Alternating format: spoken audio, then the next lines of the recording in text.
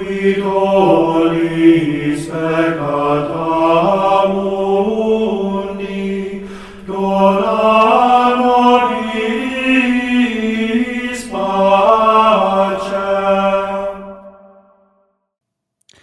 Welcome to the A Catholic Life podcast. I am Matthew, the author of Catholic Life, welcoming you to the 5th episode of A Catholic Life's new podcast. In today's episode, on this 4th Sunday of Lent, which we know of as Laetare Sunday, I would like to discuss a few things. Again, these are short summaries for the upcoming week ahead, really from a liturgical perspective as well as a traditional fasting perspective. The first thing I'd like to discuss, though, is today, Laetare Sunday, one of my favorite days in the year. What does the Church teach about today? What are the unique traditions associated with Laetare Sunday? This is something I'll get into to start. 2, I'd like to discuss the transferred feast of St. Joseph, unique this year, and why that is the case, why St. Joseph's Day is not on March 19th this year. 3, I'd like to mention the votive feast of the Precious Blood, which will be held in some places for Friday after the 4th Sunday of Lent, that is for this upcoming Friday, continuing what I've been doing in these previous episodes regarding these special feasts, really in honor of different aspects of our Lord's Passion, which are kept in different places. And finally, I'd like to discuss an upcoming article of mine, really an upcoming series of mine, on the history of anti-Catholicism, with our first edition of that series, the history of American anti-Catholicism. The article on that is out, and I'll share more in a minute. To start, though, I'd like to first of all thank Meaning of Catholic, who is the publisher and producer of the definitive guide to Catholic fasting and abstinence. They are currently offering my book on that topic at meaningofcatholic.com/shop. So if you're looking to order the book as a PDF in English, Spanish, or Polish, all three options are available for under $10 on meaningofcatholic.com/shop, or you can go to Amazon to order the definitive guide to Catholic fasting and abstinence as a paperback or as a Kindle. It is currently available throughout not only America and Canada, but also in Australia, the United Kingdom, and a number of other countries now have come online. Topic number 1, though, Laetare Sunday, one of my favorite days in the year. Now, what does Dom Guéranger say of this particular Sunday? He writes, quote, "This Sunday, called from the first word of the introit, Laetare Sunday, is one of the most solemn of the year. The Church interrupts her Lenten mournfulness. The changes of the Mass speak of nothing but joy and consolation. The organ, which has been silent during the preceding 3 Sundays, now gives forth its melodious voice. The deacon resumes his dalmatic, and the subdeacon his tunic, and instead of purple, rose-colored vestments are allowed to be used. These same rites were practiced in Advent on the 3rd Sunday, called Gaudete, and the Church's motive for introducing this expression of joy in today's liturgy is to encourage her children to persevere fervently to the end of this holy season." End quote. So what he's really getting at here is we've really reached the middle of Lent. Now, the true midpoint of Lent was last Thursday. That was mid-Lent, and there's actually some very unique traditions associated with that in some rite, especially the Mozarabic rite from Spain had an entire passage in Dom Guéranger's book dedicated to that happy midpoint. And even though it's not mid-Thursday of Lent right now, it's still a time for us to look at ourselves and ask, how are we doing in the pillars of Lent? How are we doing with traditional fasting and abstinence? Have we made progress? Are we persisting in what we've done? Can we do more? Same thing with prayer. Same thing with almsgiving. Are we doing enough? Are we doing enough prayers? Going to Mass more often? Saying the stations? Saying the Divine Office? If we are we adding the little office of the Blessed Virgin Mary, or perhaps are we adding the Litany of the Saints more often? What are we doing? Are we trying to get to adoration more? We can also look at almsgiving. How have we been? How generous have we been with our time to others? How generous are we at giving to true Catholic charities, different religious orders, different actual Catholic priests and orders who are fighting the traditional fight? What have we done in that respect? So Laetare Sunday is a command. It is a command to rejoice. And the joy is seen in the church's liturgy, but it is also a time for us to pause and ask ourselves, what have we been doing, and what can we continue to do more?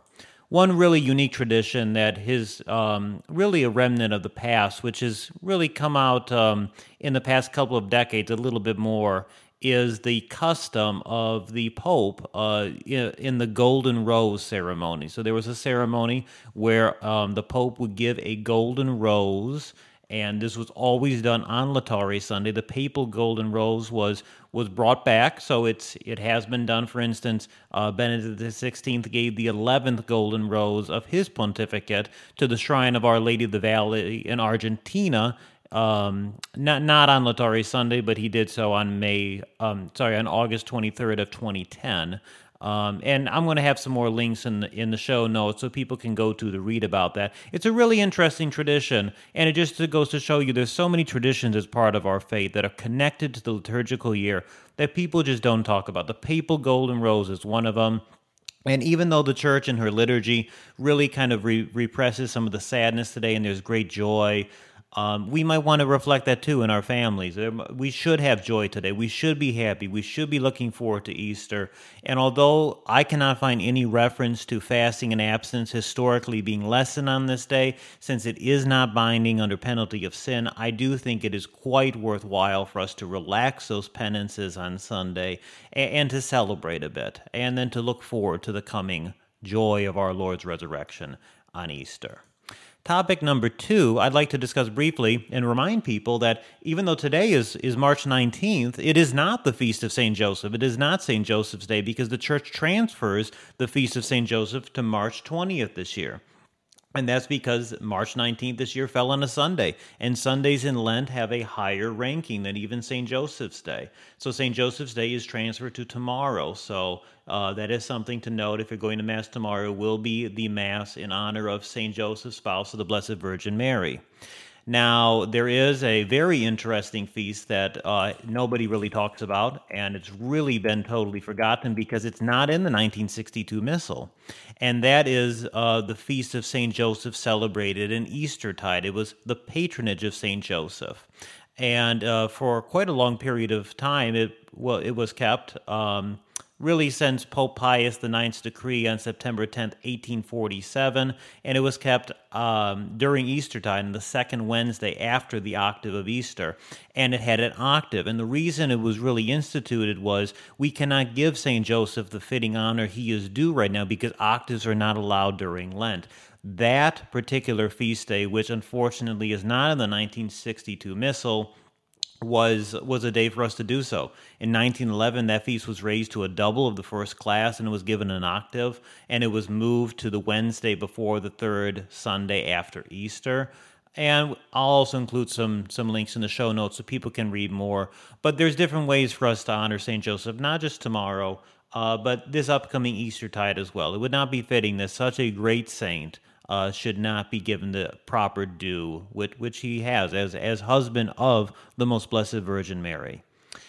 St. Joseph's Day is a great day for us to celebrate, but something that a lot of people, even a lot of Italians, don't talk about anymore is the custom of St. Joseph tables, these great feasts at night, were always meatless. It was still a fasting day in previous times, and it was still a day of abstinence.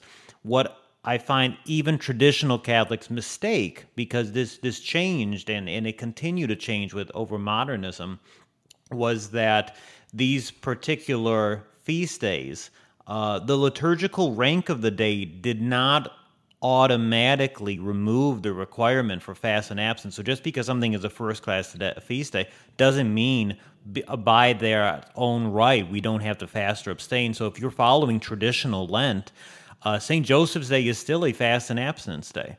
It still is. There was changes that started under St. Pius X, where holy days of obligation at that time ceased being fasting days or abstinence days, even on Fridays. But before then, the liturgical rank, or whether it was a holy day or obligation or not, did not in and of itself change any aspect of fast or abstinence without a dispensation from the Holy Father, the only exception being Christmas Day, December 25th, and that only went back to the time of St. Francis. Beforehand, there were no exceptions. So just because it's St. Joseph's Day does not mean we should not be observing Lent as well. We can do so in a different respect, and then we can look forward to celebrating him this upcoming Eastertide.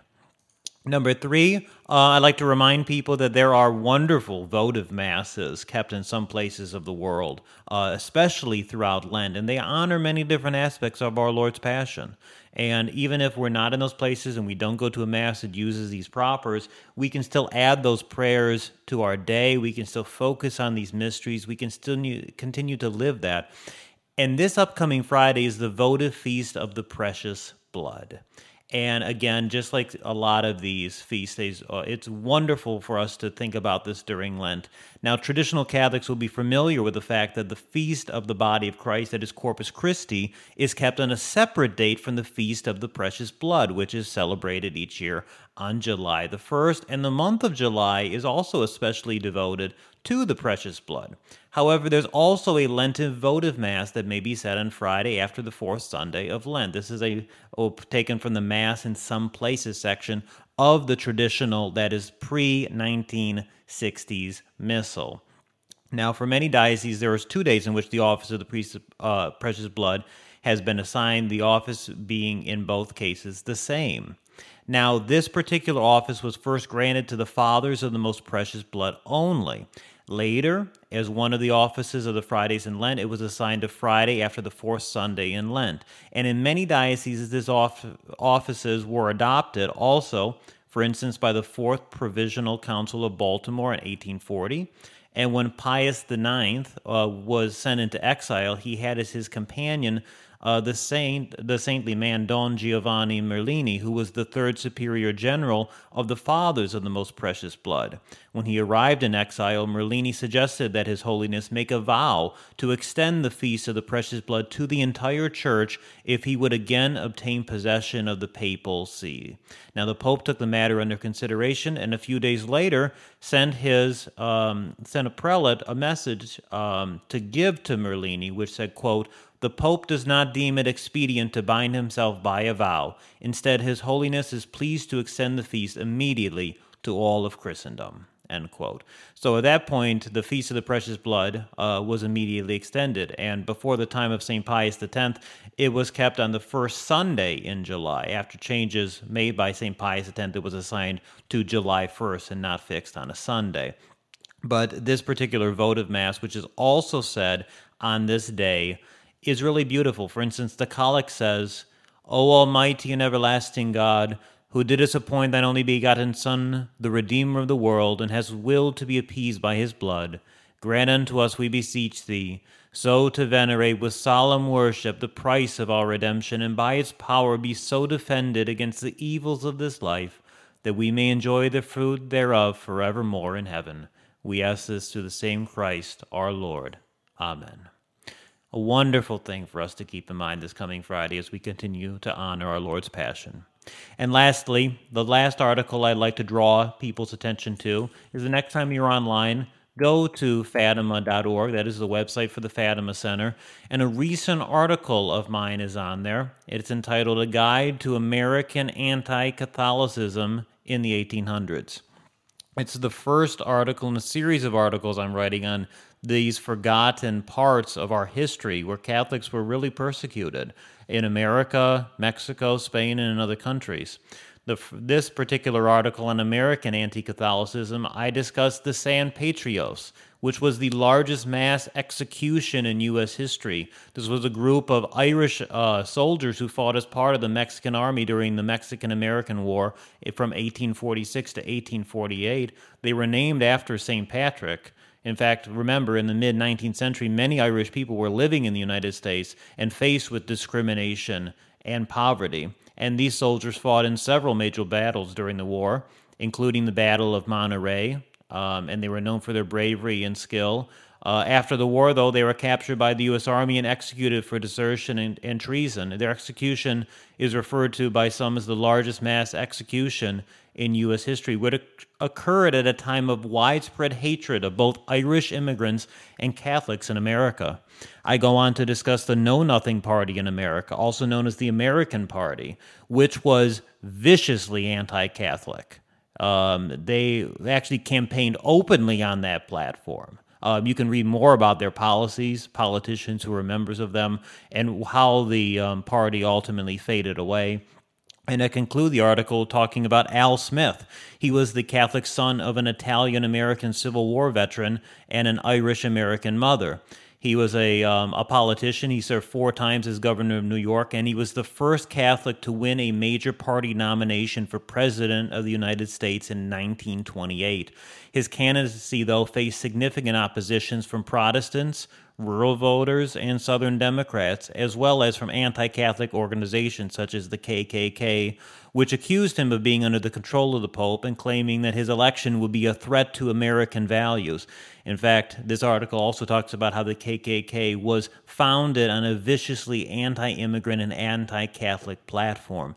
Al Smith lost the election to Herbert Hoover, and unfortunately, some programs and history classes just fail to talk about why it is he lost. Ultimately, it was anti-Catholic hatred. We need to do more to recover our history and to teach it so we don't make these same mistakes and we understand what we do and what we fight for. And I conclude the article with a prayer to Our Lady for the conversion of American Protestants.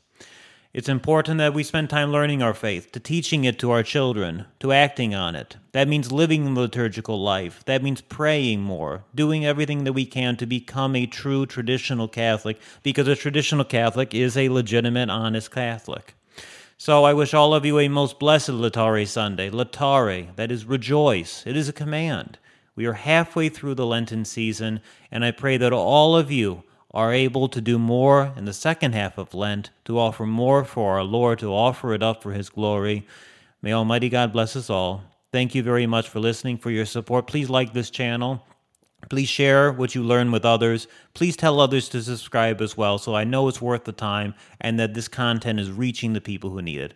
May God bless you, and I wish you all a most blessed week of the Lenten fast. Ad Maiorem, Dei Gloriam. Qui tollis peccata